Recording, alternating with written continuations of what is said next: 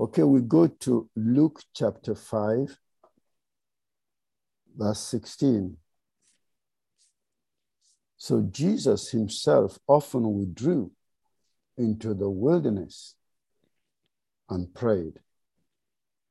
Now it happened on a certain day as he was teaching that there were Pharisees and teachers of the law sitting by, who had come out of every town of Galilee, Judea, and Jerusalem. And the power of the Lord was present to heal them. Then behold, men brought on a bed a man who was paralyzed, whom they sought to bring in and lay before him. And when they could not find how they might bring him in because of the crowd, they went up on the housetop and let him down with his bed through the tiling into the midst before Jesus. When he saw their faith, he said to the man, "Man, your sins are forgiven you." And the scribes and the Pharisees began to reason, saying, "Who is this who speaks blasphemies? Who can forgive sins but God alone?" But when Jesus perceived their thoughts, he answered and said to them, "Why are you reasoning in your hearts? Which is easier, to say your sins are forgiven you, or to say, rise up and walk? But that you may know that the Son of Man has power on earth to forgive sins." He said to the man who was paralyzed, "I say to you, arise, take up your bed and go to your house." Immediately he rose up before them, took up what he had been lying on, and departed to his own house, glorifying God. And they were all amazed, and they glorified God and were filled with fear, saying, "We have seen strange things today." Hallelujah. Amen. This has always been one of those miracles of our Lord Jesus Christ that is most fascinating, and also that help to confirm his deity. The Pharisees and the teachers of the law, they gathered because this is a new teaching. It is done with the demonstration of the Spirit and of power. And they had never seen anything like it before. But particularly the fact that our Lord Jesus Christ came at the end of those 400 silent years from Malachi to Matthew, where there was no prophet, no teaching priest, it was just religion.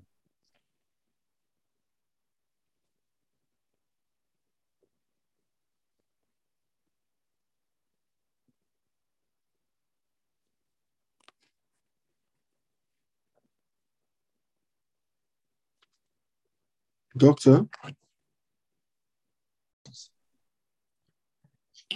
Oh, did it go off? No, I paused it when we couldn't hear you, sir. Oh. Please go on. We can hear you now. So the Bible says that Jesus often withdrew to the wilderness and prayed. Now, if you wondered about the source of that divine presence, like we learned from Moses, when Moses spent a long time in God's presence, he came down, bringing down the glory. Okay, so the Pharisees and teachers of the law, I'm sure they didn't come to listen to him only. They also came to find out what they can use against him. And now they bring this man, and Jesus looked at him and said, "Son, your sins are forgiven you." Now, you know that there are other instances of sin being the cause of sickness. This is one of them. The other one we find in John chapter 5. We find in John chapter 5, verse 14.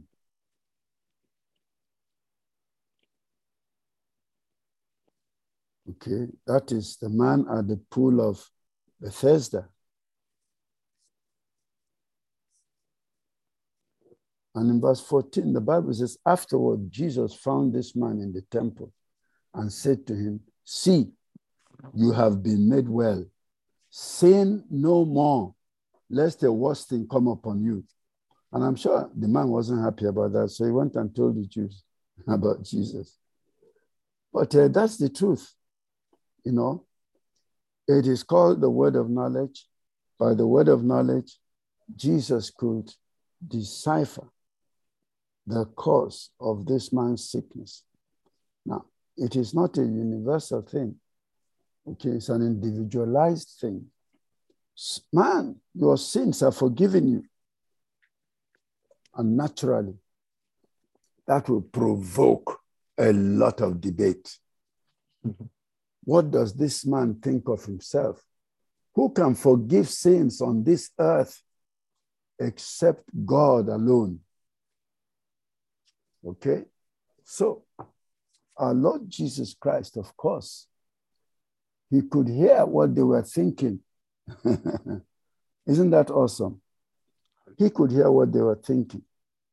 And then, the Bible says there, verse 22, but when Jesus perceived their thoughts, he said to them, why are you reasoning in your hearts? Which is easier? Which is easier, to say, your sins are forgiven you, or to say, rise up and walk? Do you know, I could not believe my ears. Our pastor was preaching in our church several years ago. And he asked the congregation, which is easier, to say your sins are forgiven or to say rise up and walk? Some people said it's easier to say rise up and walk. I say, really? I say, you mean that? Do you really mean that? You know, okay. If I say your sins are forgiven you, how does anybody know whether they're forgiven? Abi? You know, you have to wait until you die and get to heaven for them to accept or reject you because your sins are forgiven. But if I say rise up and walk, if I cannot demonstrate the power, then that's tougher. False prophet. So Jesus said, okay, I want to show you, I want to prove to you that I, the Son of Man, I have the power. Since sin is at the center of this man's paralysis, okay, I want to show you that I have the power on earth to forgive sins. But before we finish this story, the question is, how can sin cause paralysis? Now, from medicine, we know that, okay? When a man is always angry, you know, always rising up in fury, and he's hypertensive, he can have a stroke, okay? Now we know all that. He can have a stroke out of burst of anger, have a stroke and be paralyzed. So, and if he has a stroke and is unchecked, the bleeding can be so much that the two sides of the brain can be oppressed. He can be completely paralyzed, even though the lesion is on one side. But the bleeding was so much that that's collateral compression, like we say. So Jesus said, this sickness is caused by sin. It is not that sin is sitting in his head to cause him paralysis. No, it's the sin that led to the breakdown of his health, you know. And there are so many sins that you and I know that causes sickness, okay? When I was a house officer, I worked in the urology department, and we used to treat so many men in their 50s and 60s with what we call urethral stricture. And that urethral stricture is as a result of untreated or poorly treated gonorrhea that dates back 15 to 20 years. So that's how it happens. If there's a poorly treated gonorrhea, after about 15 to 20 years, the urethral passage will block, and you have to go and keep expanding it. Okay. So the sin, for medicine, we know that sin can cause sickness. Of course, about HIV, when HIV was really ravaging the nations, a lot of people who were promiscuous, got infected with HIV. So we know now that sin can cause sickness. But this one was paralysis. And our Lord Jesus said, before we can deal with the sickness, we must first deal with the sin. Okay, we have to deal with the sin, which is the thing that will anger God and prevent the healing. And that's why it's always important, when ministering healing, to lead people to repentance and salvation, so that if there are sins in their lives that are hindering them, okay, they will repent. The sin will be cleared. It's an obstacle to their healing. So our Lord Jesus first dealt with the sin. Your sins are forgiven you. And that raised a theological controversy, as always happens, theological controversy. So Jesus said, let's settle it. Which one do you think is easier?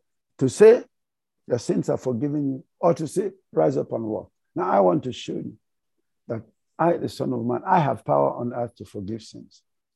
So he said to the forgiven man, rise, take up your bed and walk. And the Bible said immediately he rose, carried his bed and walked out all before them.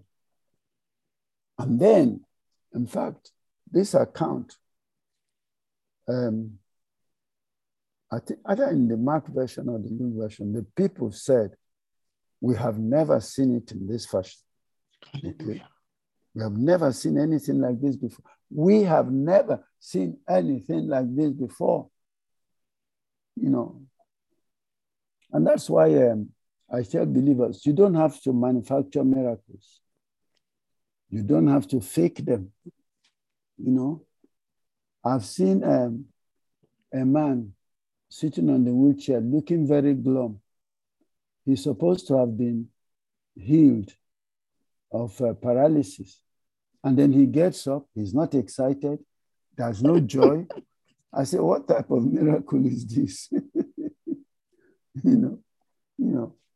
So you have been healed, and he was just looking at them like this. So maybe he's not an actor, so he couldn't pretend, But the whole thing was just some. So nobody needs to help God. So either the miracle is there or the miracle is not there. And you cannot begin to apologize that, no, there's no such thing. Okay, when God heals, he heals. And you and I have no control over who he is and who he does not heal. But our Lord Jesus Christ said, I have authority on earth to forgive sin. And because of that, this man's bondage that came through sin is released. He's released from it because his sins have been forgiven him. But that also tells you and I that it is so important for us to pray like the apostles in Acts chapter 4. Let us look at their prayer in Acts chapter 4.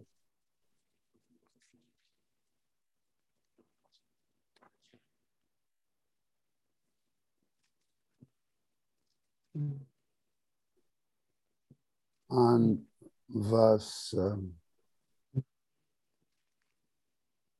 let us start their prayer from verse 23. And being let go, they went to their own companions and reported all that the chief priests and elders had said to them. So when they heard that, they raised their voice to God with one accord and said, Lord, you are God, who made heaven and earth and the sea and all that is in them, who by the mouth of your servant David have said, why did the nations rage and the people plot vain things? The kings of the earth took their stand. The rulers were gathered together against the Lord, against his Christ. For truly, against your holy servant Jesus, whom you anointed, both Herod and Pontius Pilate with the Gentiles and the people of Israel were gathered together to do whatever your hand and your purpose determined before to be done. Now, Lord, verse 29, look on their threats and grant to your servant that with all boldness they may speak your word by stretching out your hand to heal, and that signs and wonders may be done through the name of your holy servant Jesus. That's a prayer that you and I must continue to pray. Lord, stretch forth your hand to heal. Stretch forth your hand, O God, and let signs and wonders be done through the name of your holy child Jesus. Why did they pray that prayer? Because in Acts chapter 2, Pentecost took place, 3,000 were saved. In Acts chapter 3, one known cripple was healed at the beautiful gate, and 5,000 people were saved. So they know, they understood the place of miracles and signs and wonders in bringing unbelievers to God, in dismantling unbelief. And so they kept praying, let signs and wonders be done in the name of your holy child, Jesus. And you and I must continue to also pray that prayer. Let signs and wonders be done through the name of your holy servant, Jesus, so that unbelief will be cured. Many men and women will be cured of their unbelief. Amen. And they will go forth to become children of God in Christ Jesus. Amen. Amen. Amen.